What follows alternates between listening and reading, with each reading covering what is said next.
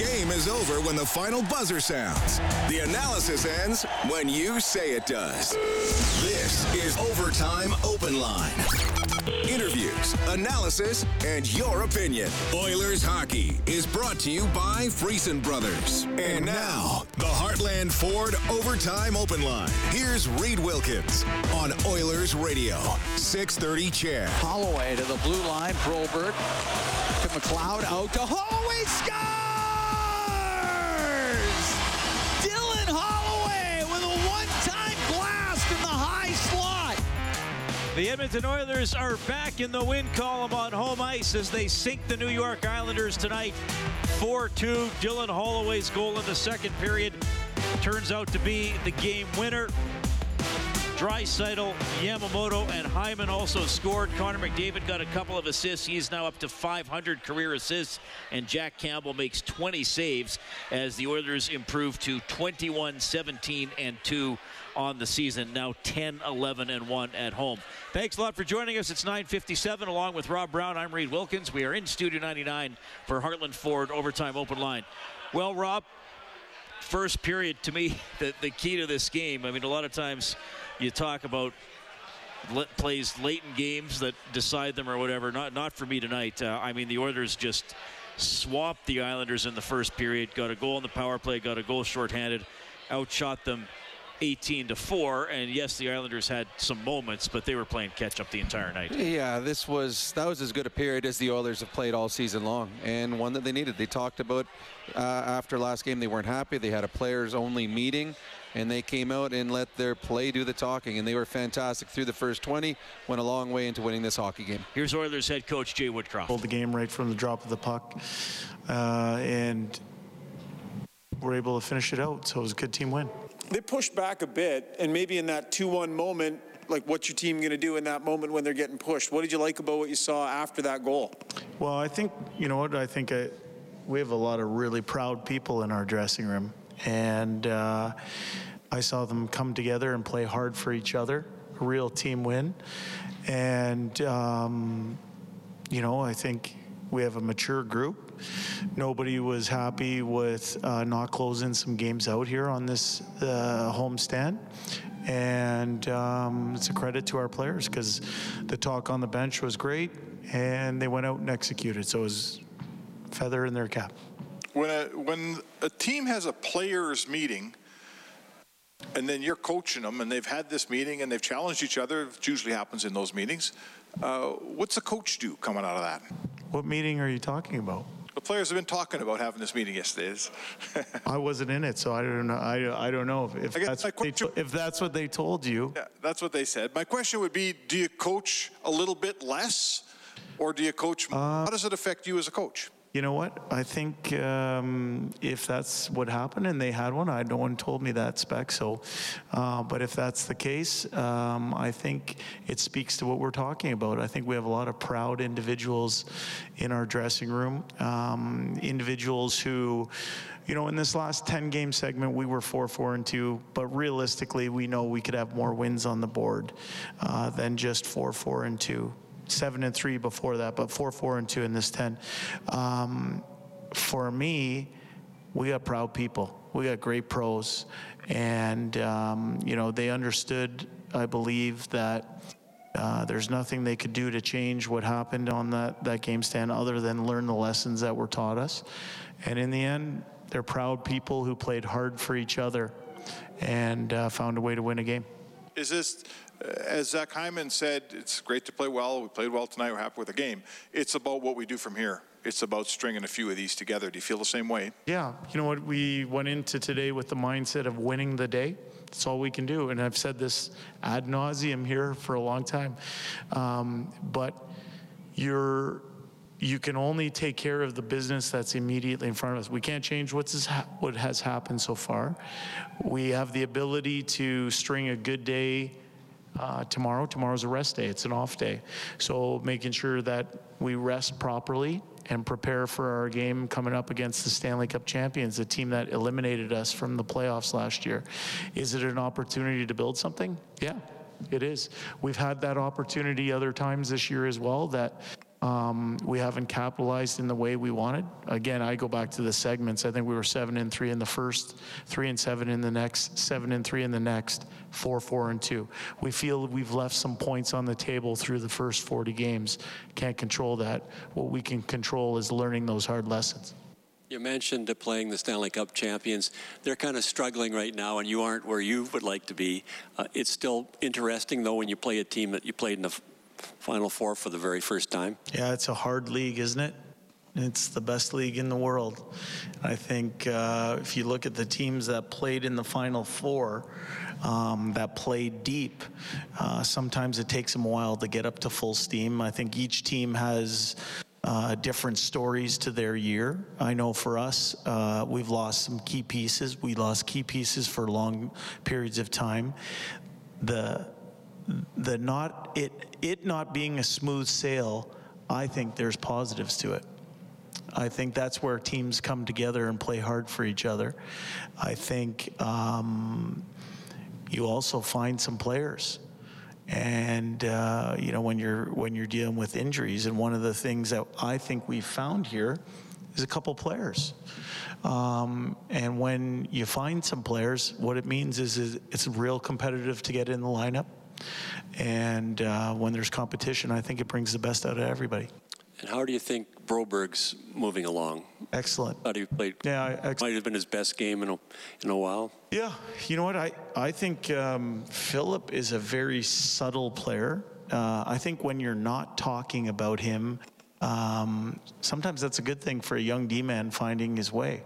I feel good when he's on the ice. I think his best asset are his legs. I think he has the ability to spin off checks and create separation because he's such a good skater. I think he does some things at blue lines and red lines where we want to contest those areas. He's a young man that is able to execute. I think the more experience he gets in the National Hockey League, the better a player he's going to be. I think he's going to be a really good player for us for a long, long time. He just has to string a number of games together. Yep. He's had some injury situations which is serious, but he just can't seem to get the traction to just keep playing and playing and playing. And you know what? Part of it too, Jim, is his year has been a little bit different. He had an injury. He had an injury in Bakersfield. He came up, and I thought when he came up in New York was at a critical juncture for our team. He helped us weather the storm of all the injuries that we had. Our team put together a decent record with all the injuries. And then he got hurt through no fault of his own. And so his first, from September until January, he's had to deal with 3 different injuries, and fluke injuries, not ones that are typical. And so for a young man to weather that stuff while he's learning the league and getting better every game, I think it's a credit to him, and the coaching staff and his teammates have full faith in Philip Broberg. I know they're talked about a lot, but tonight Leon Draisaitl recorded his 400th career assist. Connor McDavid recorded his 500th career assist. Just watching these players develop over the last several years, what can you say about them and how they've been able to just rack up these numbers? Yeah, I mean, I said this a little while ago. Sometimes it's hard to come up with the phrases to describe it. It's a credit to them, their longevity, their talent, and what they don't get credit enough for is the work that goes into achieving those numbers. But what I know about them is, they're great teammates and they want to win. Why do you think Kostin was able to take the opportunity that he got tonight and maybe not look nervous with it and kind of do his thing? Why do you think he was able to do that? I think he was waiting for it. I think he's a pedigreed player. So he's a first-round draft pick, was a national team player for his country. He's somebody that played in a high level over in the KHL, received good coaching over there. It didn't work out for him in St. Louis, but he has a pedigree of maybe one day achieving a top 6 role on a team. I think what I really like about him is the the story of his season, the story for him. And I think it's a good example for other people in our organization, because I think what you want to make sure is that you're ready when you get tapped on the shoulder. I think that's the biggest thing. It's hard sometimes to wait in the bullpen, so to speak, and wait for that chance. But I look at Klim's year, gets traded to a new organization where nobody really, nobody up here knew much about him other than watching a little bit of film. He has a good impression in Bakersfield. He takes advantage of an opportunity when a top 6 forward gets hurt in Evander Kane. Him and Janmark come up, and he slowly worked his way up the lineup. I did not foresee this, but I pride myself, and our coaching staff prides ourselves on making sure that we're making real-time decisions based on information that players give us. So for Klim, good for Klim, because he didn't come in starting out playing in 20 minutes a game. He's made the most of his opportunities. He still had some hiccups here and there, and he gets dialed back a little bit in his ice time, but he's a wonderful kid. He has a great personality. He's a popular teammate, somebody who sticks up for his teammates. And he has an element that I don't know that we have a lot of here, which is that he's 6'3" and 225 pounds and goes to hard areas. So I'm happy for him personally, and he's trying to make the most of that opportunity. You guys didn't give up a ton, but when there was some stuff, Jack Campbell seemed to kind of have it solidified for you. Maybe he needs nights like that, and it was good for him? Yeah. I don't know if you asked the question this morning, Ryan, or not, but we talked about, him coming in the way he did in the Seattle game. It was just, the team was, not in a great spot. He came in and he helped solidify the team. There's side benefits to that. One of that is that he just went into the game and just played. And I think sometimes for guys that maybe haven't played as much as they're used to, that's a good thing. He came in, he felt good about himself, and I think as much as I don't think there's a lot of team carryover, sometimes there's individual carryover about how well you did in the previous game. I think that set himself up. He's a popular teammate, team-first guy. Everybody in there is super happy for him because he put in a good game. But I would agree with you. What was the final shot total? I don't know it. I didn't see a sheet. 22 against. So in the last 3 games, we've given up 63 shots, I think.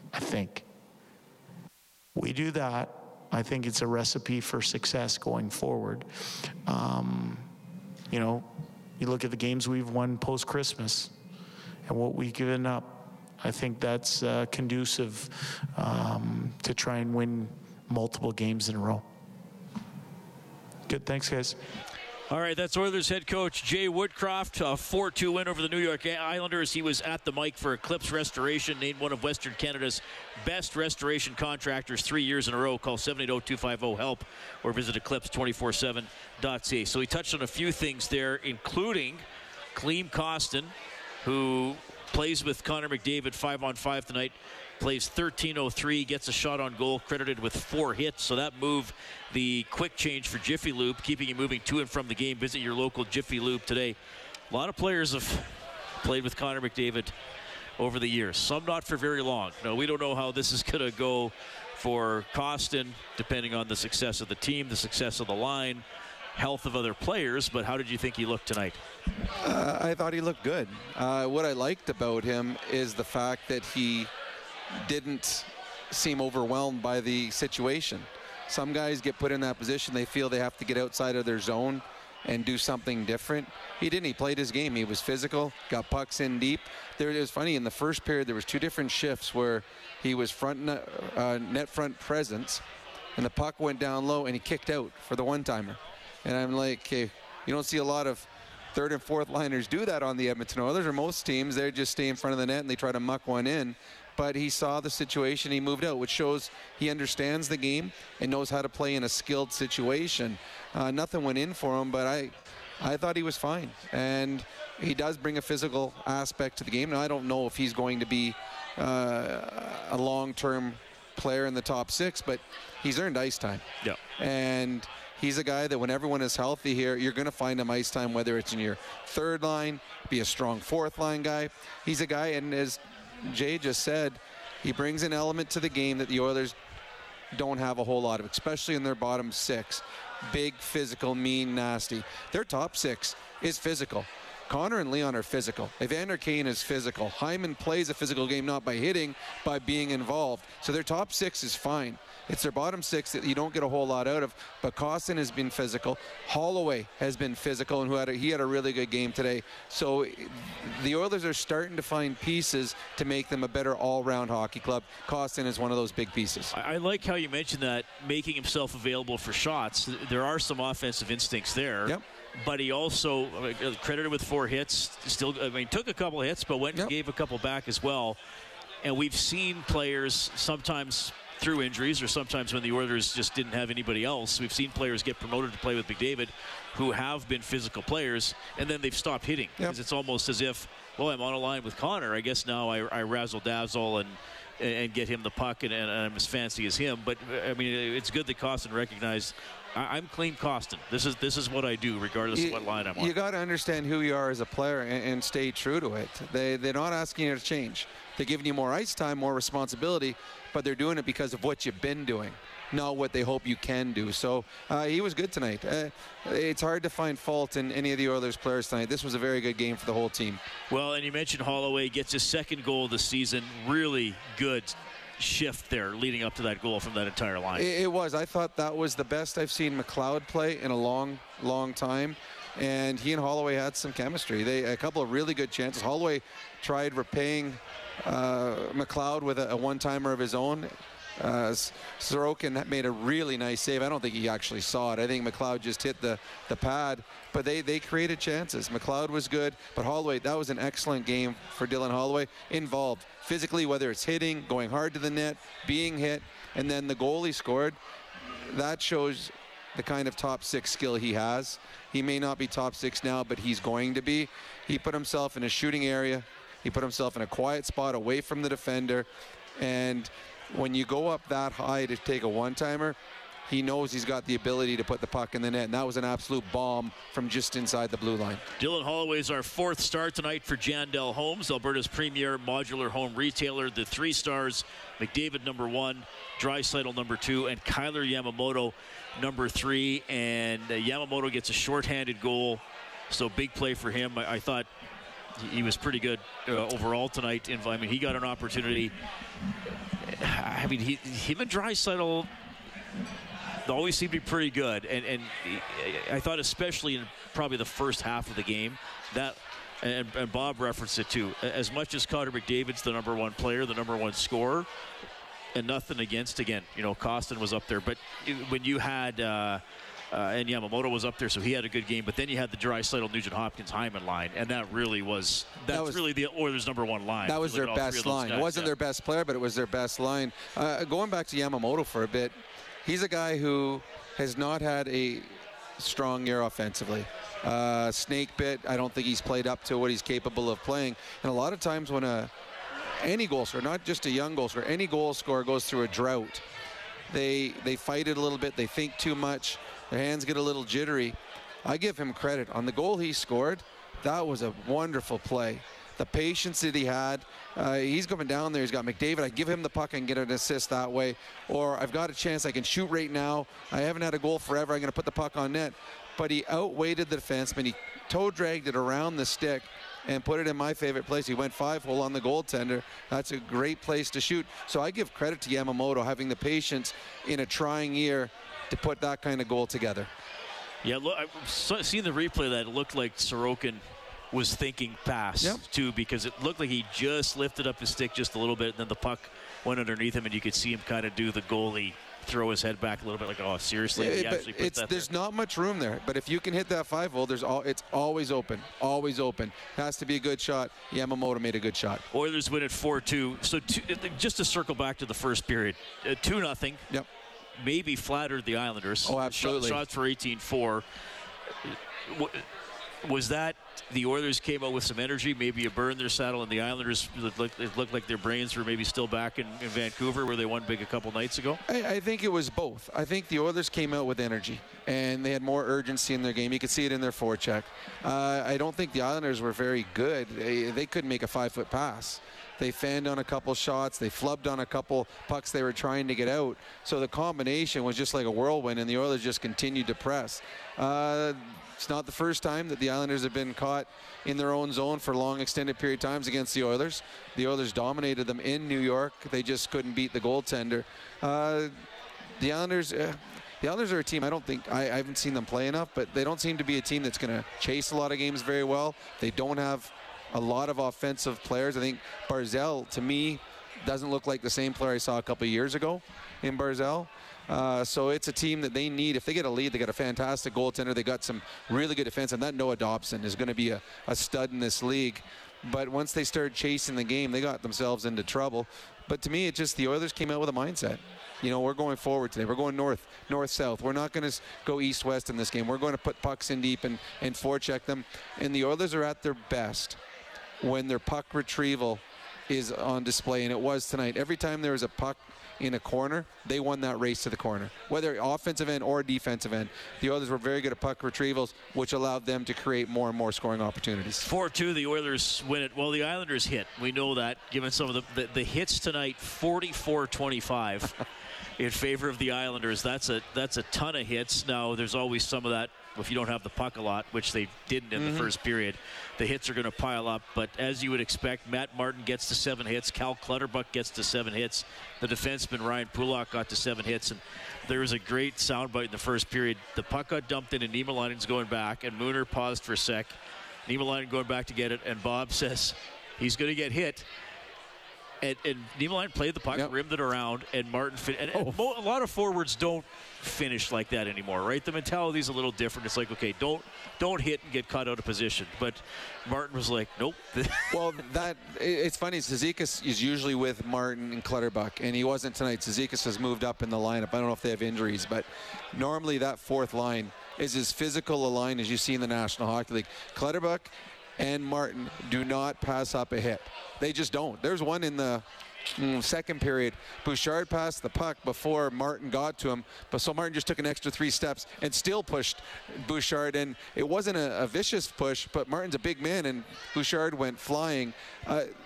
Clutterbuck's goal was all created. He finished the check on Ceci behind the net, and Ceci took a second or two to get back in front. Clutterbuck ended up being open and scored backdoor open net. So the physicality of that line is huge. You're not going to out-hit them.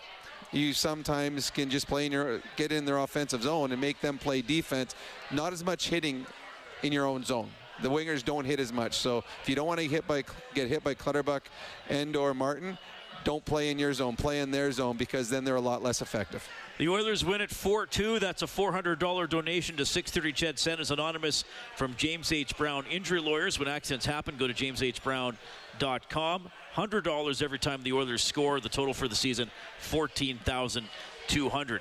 You can get us at 780-496-0063. That is the hotline for CertainTeed, the pro's choice for roofing, siding, drywall, insulation, and ceiling systems. CertainTeed Pro all the way. Back in a couple of minutes, Heartland Ford Overtime Open Line.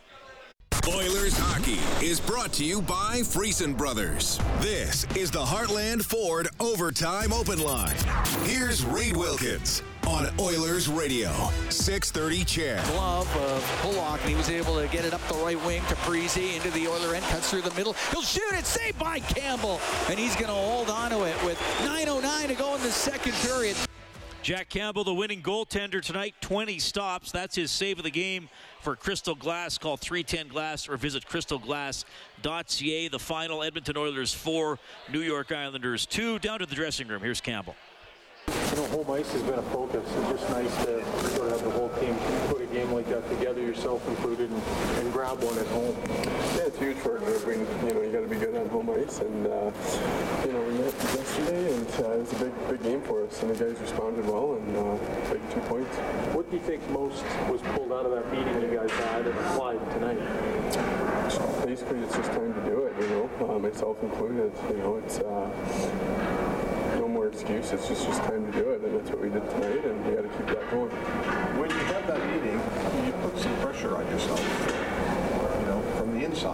does it put you in a position where, like you say, it's time to show up the next day? Yeah, I mean, there's always pressure, especially when you get to this level on yourself. You know, myself included. You know, I want to be great every night, and yeah, that's the best part about having this job is we get the opportunity to go out and try to do that. So just really happy with the guys' effort tonight, the execution, and we got a big game against Colorado. What do you think you're doing this year? Trending better than it was. Your own mind, feel that. All right, a little bit there from Jack Campbell, who gets the win as the Oilers beat the Islanders 4-2. So just to get back to those shots, Rob, the shots were 38-22 for the Oilers. They had 49 against Sorokin on November 23rd. So I wrote down they finally scored on the 60-second shot. So 49 plus 87 shots in 2 games. So Sorokin still stopped 83 out of 87. I set the line for River Cree Resort and Casino, excitement bet on it, at 32.5. Saves for Sorokin tonight. So he gets to 34. It is over. So Tyler wins the $50 River Cree Resort and Casino gift card. But early on in this game, I was thinking, are they going to get one? Because they were all over him. Their first power play, the puck was around the crease the entire time. Well, it actually took them to score a goal when Sorokin didn't have his hockey stick, because his stick was behind the net when Leon put it past him. He played about 35 seconds without a stick as it got dislodged during a bit of a scramble. He was good. He was very good. Unfortunately, the team in front of him was not for the first 20-some minutes of this hockey game, and put themselves in a big hole. And when they get into a hole, they start taking chances. When you take chances, you give up bigger and bigger opportunities. But he's good. That is a very good goaltender. For this team, the Islanders, to win, they're a team that's going to win 2-1 games, 3-2 games. And they're in a dogfight in their conference as well. There's a lot of teams right around that last couple spots in the wild card, and that's where they've been hanging around too, just as the Oilers have. So this is the fun part of the season. It's the dog days of January and February, but with the way that the teams are kind of logjam in the wild card spots, you've got teams you'd expect to be much higher. The Oilers and the Colorado Avalanche, 2 teams you would have thought would be safely in playoff spots, both fighting it out for a wild card spot, and we get to see those 2 teams go at it 2 days from now. So the Oilers played 11 forwards and 7 defense. In terms of the lineup, Niemelainen only played 306. Was credited with 2 hits. Puljujärvi only played 901 tonight. He struggled tonight. This wasn't one of his stronger games. So 11 and 7, I guess, in theory, if not in practice, given how little Niemelainen played. But we've seen Woodcroft do this before, fairly successfully at times last year. The player who scratched those Warren Foegele, who was injured, came back, got a look with Draisaitl, scored a couple of big goals, but he gets scratched tonight. And I mean, that's significant, because when he was acquired, it's like he's going to be a top 9 player. Well, he was acquired to play like Klim Kostin. That's what they expect out of Warren Foegele, a guy that plays with some abrasiveness, that goes hard to the net, that he'll score when given the opportunity, but they want a guy that's hard on the ice, hard in the corners, hard at the blue lines, hard in front of the net. And it's a message being sent. Say, all right, well, we got these guys are going to play ahead of you. We're actually going to play a defenseman, but we're not even going to play him. We're just going to sit him on the bench because we want you to see from the stands what we need from you. We need more from you. Warren Foegele, when he's playing well, helps the Edmonton Oilers. If you put him on your third line, he gives you strength up and down the wing, or up and down the wing. He can be a physical presence, but he has to be playing that, and it's got to be consistent. The coaching staff is saying, hey, ice time is not given. It's a luxury. You've got to earn it. And they're saying so far in the last little while, you haven't. He'll be back in the lineup, but when he gets back in, he needs to play with an edge. And when he plays with an edge, because Jay Woodcroft more or less came out and said, Klim Kostin gives us something that we don't have. I mean, Warren Foegele was supposed to do that. 780-496-0063. We have Frank standing by. Hi, Frank. Go ahead. Hey guys, how you doing? Kudos to the Oilers tonight for Ukrainian night. Reed, I enjoyed your interviews, and there were a couple of good ones on television as well. It's a great and worthy cause, and I'm not sure if you guys know, but tonight is actually Ukrainian Christmas Eve for many of our Ukrainian friends, and I think we were given a lot of gifts today. An Oiler win, a great effort. Canada wins, and one of our own Edmonton boys scores the golden goal. And I want to add kudos to the people of Atlantic Canada, who I think may have regenerated the junior tournament and the whole Team Canada concept with their participation and their support.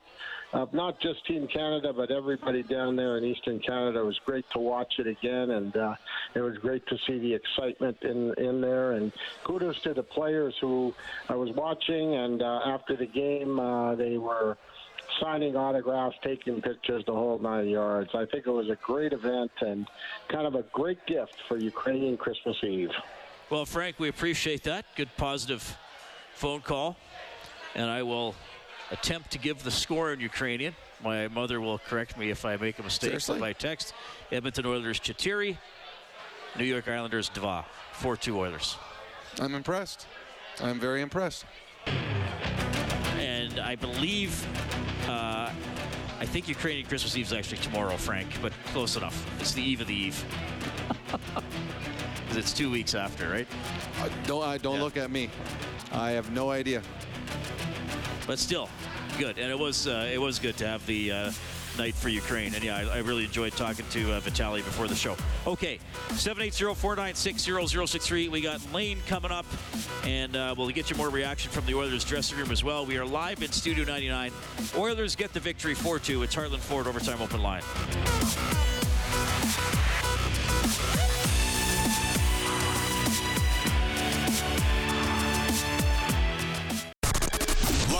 Oilers hockey is brought to you by Friesen Brothers. This is the Heartland Ford Overtime Open Line. Here's Reed Wilkins on Oilers Radio, 630 CHED. Kostin off the boards to McDavid with speed through center into the Islanders' zone. Romanov got it off his stick and out. 5:47 to go here in the second. Good hit there by Kostin. Well, Klim Kostin delivers our crunch of the game for Cougar Paint and Collision, our family helping your family for 40 years and counting. Oilers win it 4-2 over the New York Islanders. I mentioned McDavid got to 500 career assists.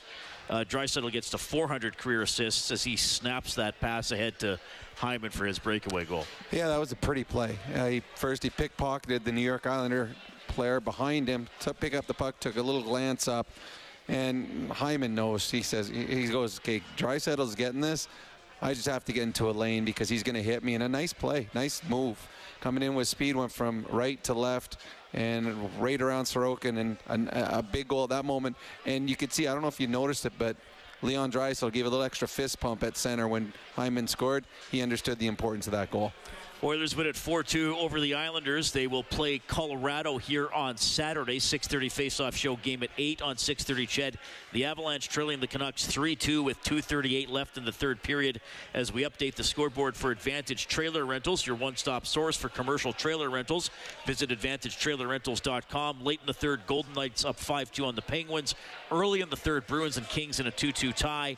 Predators 5-3 over the Hurricanes. UC Saros 64 saves for the win, ties the record for the third most saves in an NHL regular season game. Not bad. Rangers win 4-1 in Montreal. Flyers take down the Coyotes 6-2. Seattle, like they did in Edmonton, scoring 4 goals in the second period in Toronto to beat the Maple Leafs 5-1. Blues knock off the Devils 5-3. Capitals 6, Blue Jackets 2 is a final. And Dylan Guenther scores twice, including the overtime winner. Canada takes gold at the World Juniors 3-2 over Czechia. Yeah, big day for Canada. It was fun watching that, and it's always nice. Well, it's nice watching Canada win, but it's even more fun for anyone here in the Edmonton area seeing a hometown kid score a goal that everyone will always remember, but a memory he will never forget, the golden goal. 780-496-0063. We have Lane standing by. Hi, Lane. Thanks for calling. Hey there. My pleasure. Thanks for taking my call. Can you hear me okay? Yes. Okay, great. I was just wondering, one of the things that we hear in the peanut gallery of YouTube comments is that Ken Holland has had X number of years to put a team together around McDavid, and he hasn't been able to. But my question is, when you've got 2 or 3 players who are taking such a huge chunk of the cap space, is it a reasonable expectation that a GM can actually balance the team out when there's not that much left over? Well, let me ask you a question first of all. Do you think the Oilers have improved since Ken Holland became the general manager? Yeah, well, I'd like to think so, but sometimes there's some similar frustrations that keep us going, you know? I mean, obviously we got further last year, but this year almost feels like the year Tippett got fired, and so it's hard to, you know? It's hard to Well, that was just last year. Yeah. So that wasn't that long ago. I guess it was. Yeah, I guess it was, wasn't it? So do we have to fire the coach again to get our momentum again, or the Oilers are not going to be judged on anything they do in the regular season as long as they make the playoffs. As long as they make the playoffs. So the Oilers could come in first in the Western Conference, and if they lose in the first round, it's a failure. But if they come in the second wild card spot and go to the Final Four, then it was a success. So as long as the Oilers make the playoffs, and then the Oilers will be judged starting then. The Oilers are a better team since Ken Holland took over. They went to the Final Four. The last time they went past the Final Four further was in 2006. So they are a better hockey club. Is there some misses in Ken Holland's hits and misses? Yes, he has made some misses, but he's made some huge hits. And he got Hyman, he got Kane. The Oilers... to me, I've said at the beginning, I say now, they're going to be a playoff team. I guarantee it. And there are things that they need to do to improve this team before the playoffs start. And I think that's what he's looking at between now and the trade deadline. And his question was, does having a couple players make a large chunk of the salary cap make it difficult? Sure, but you pay for off. What's Matthews and Tavares and Marner? Aren't they 3 of the 7 highest paid players in the league? But they also talk in Toronto is they don't have players at their bottom ones too. But the Leafs are doing better than the Oilers, so they clearly are a better again team overall. regular season though. True. They haven't won a playoff round.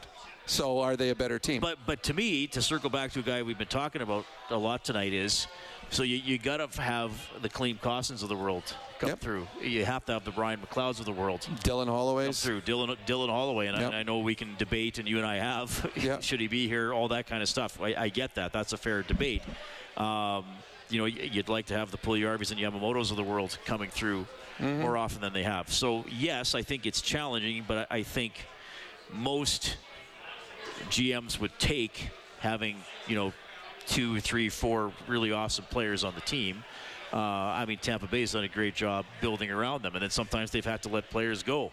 Some really good players have left. You look at Chicago in their peak; they had to let some players go along the way. So yes, I guess my answer to Lane's question would be like, yes, it's difficult, but it's not impossible. That's the GM's job. It is, but you can't fill it with free agents. You're not going to go out and overpay for a free agent to come here because you don't have the money to pay. You have to draft and develop. And if you do that, then those are the players' contracts that will alleviate the pressure from your big contracts. Right. Again, the Oilers aren't going to be judged on this season until the playoffs are over and how they finished. So, I believe the Oilers are a playoff team. And once they get in the playoffs, then we're going to start to see the team that Ken Holland put together. Are they good enough? To me, a Final Four or better is what this Oilers team should be shooting for the next number of years. Because I do believe that they are the strongest team in their division.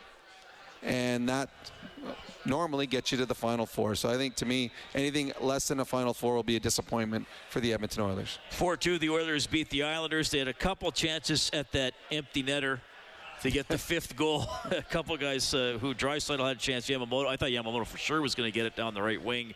If they could have got to 5, we would have turned on the Japanese Village goal light on 630ched.com. That would allow you to print up a coupon for a free appetizer at Japanese Village, Edmonton's favorite Japanese steakhouse. Reserve your party today at jvedmonton.ca. We also have Brian on the line. Hey, Brian, go ahead. Hey, guys. How are you doing? Good.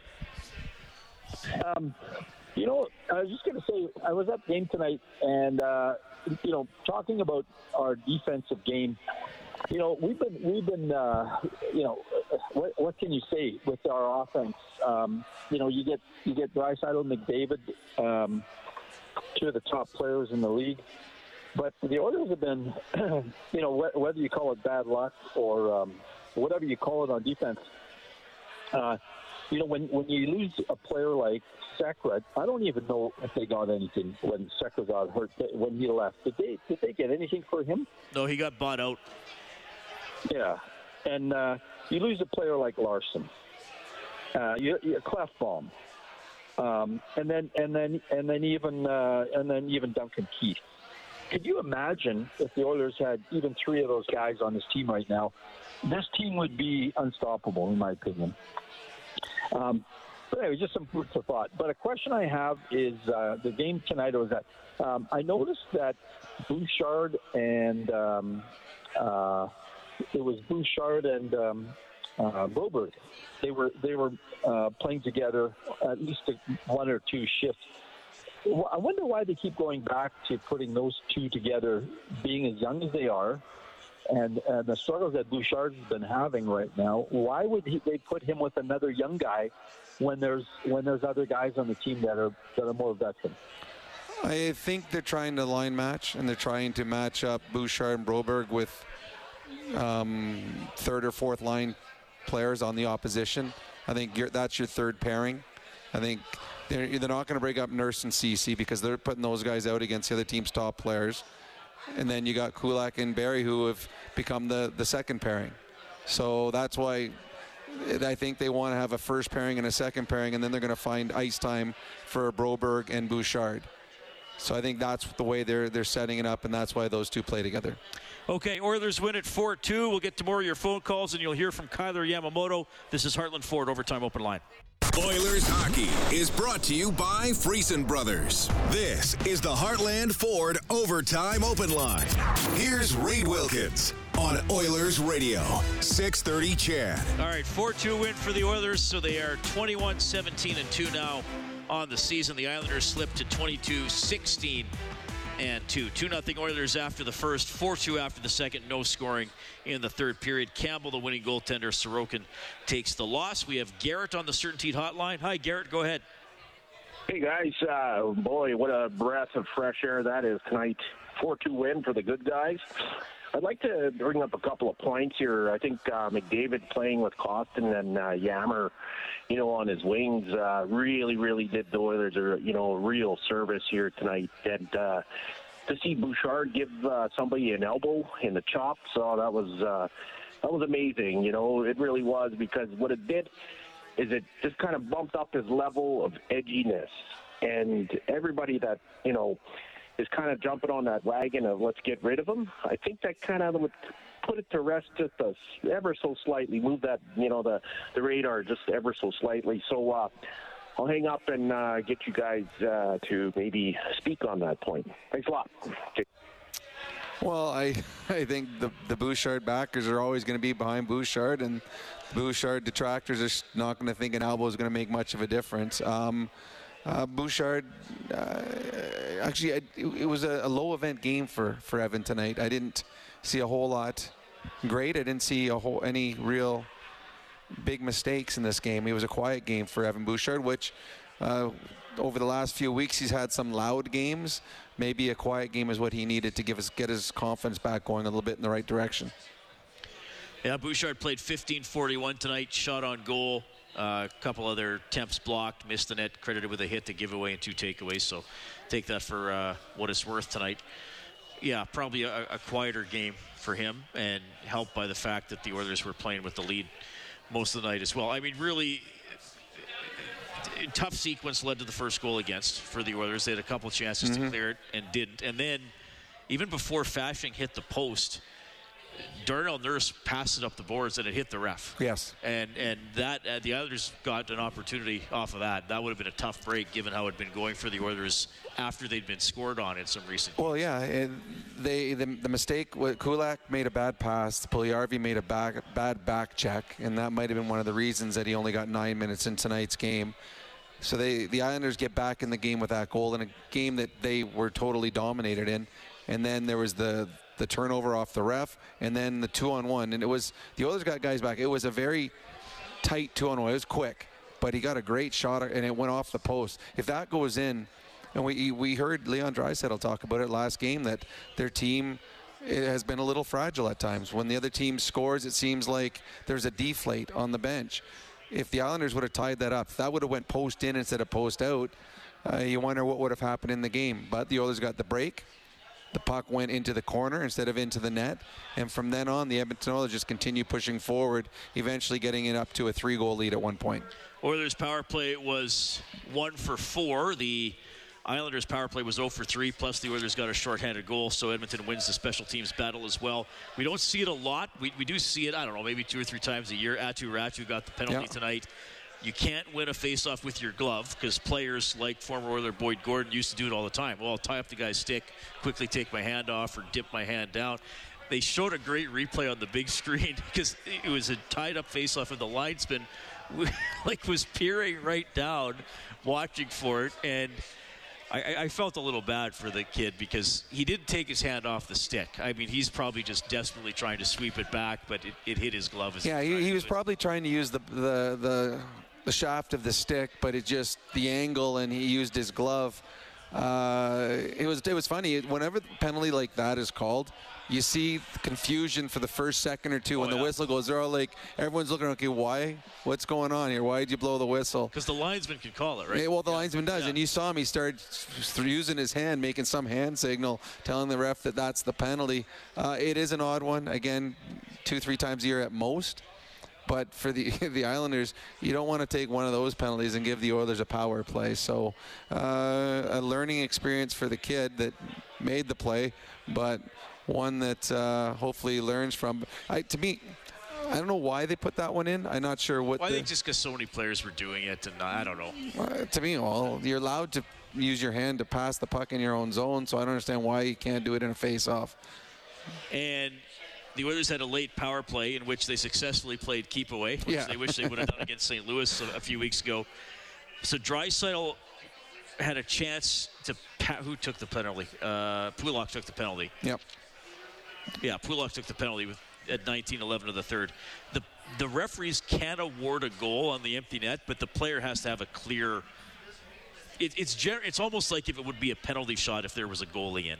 So I don't think they could say, well, Leon was going to pass him, so we'll give him. If he would have been clearly past him, and it has to be on the offensive side of center, they can actually award a goal with the empty net. And that's something we've seen, I don't know, a couple times since we've been working together. So, because I know some people were asking that. How come they would just give Leon a goal? But you got to be more in the clear. I looked right away to the ref, too. I was like, hey, is he going to give him the goal? I don't know. My favorite one I've ever seen with that was one of the Stastny brothers had a breakaway on an empty net. All 3 Stasnys were on the ice, and Ulf Samuelsson threw his stick, then threw his glove, then threw his other glove, and eventually they called it a good goal, but it was just that one guy. The other 2 guys didn't get the assist, so it was going to be Stastny from Stastny and Stastny, but Ulfie, he's skating down the ice with no stick and no gloves on his hand, and the referee awarded a goal that time. So Leon did have another opportunity earlier had the opportunity with the open net. I thought he was going to shoot it right away, and then he tried to find. He waited, got a better angle, but a stick got in the way. So yeah, the Oilers had a couple opportunities to get to 5.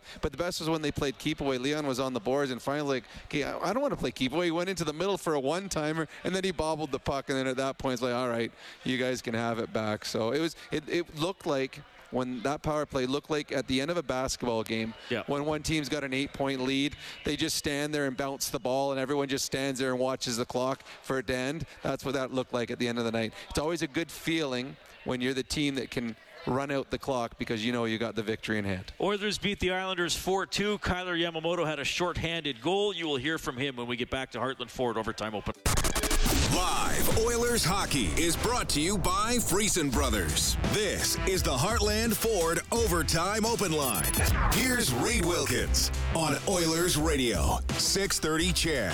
Puck stolen by McDavid, trying to get it out. Fashion can't keep it in, and Yamamoto will get it out. He'll give it to McDavid over the line to Yamamoto on the right. He'll toe drag it, scores!